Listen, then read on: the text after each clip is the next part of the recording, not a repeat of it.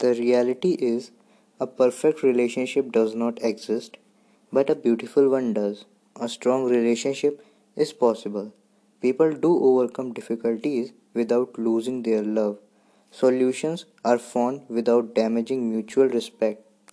Often, people are overcome with the fantasies of perfection, comfortable in a linear pattern that is almost forgotten that the best relationships are those that grows through the difficulties that come before them.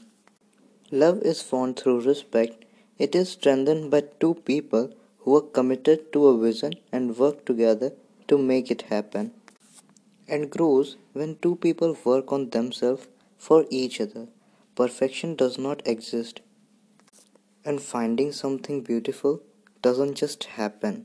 It needs commitment and courage to work together and strive for each other, to have the courage to talk when your ego wants to argue, and beyond all, to love the other for who they are and love to learn of them, not change them for who you want them to be.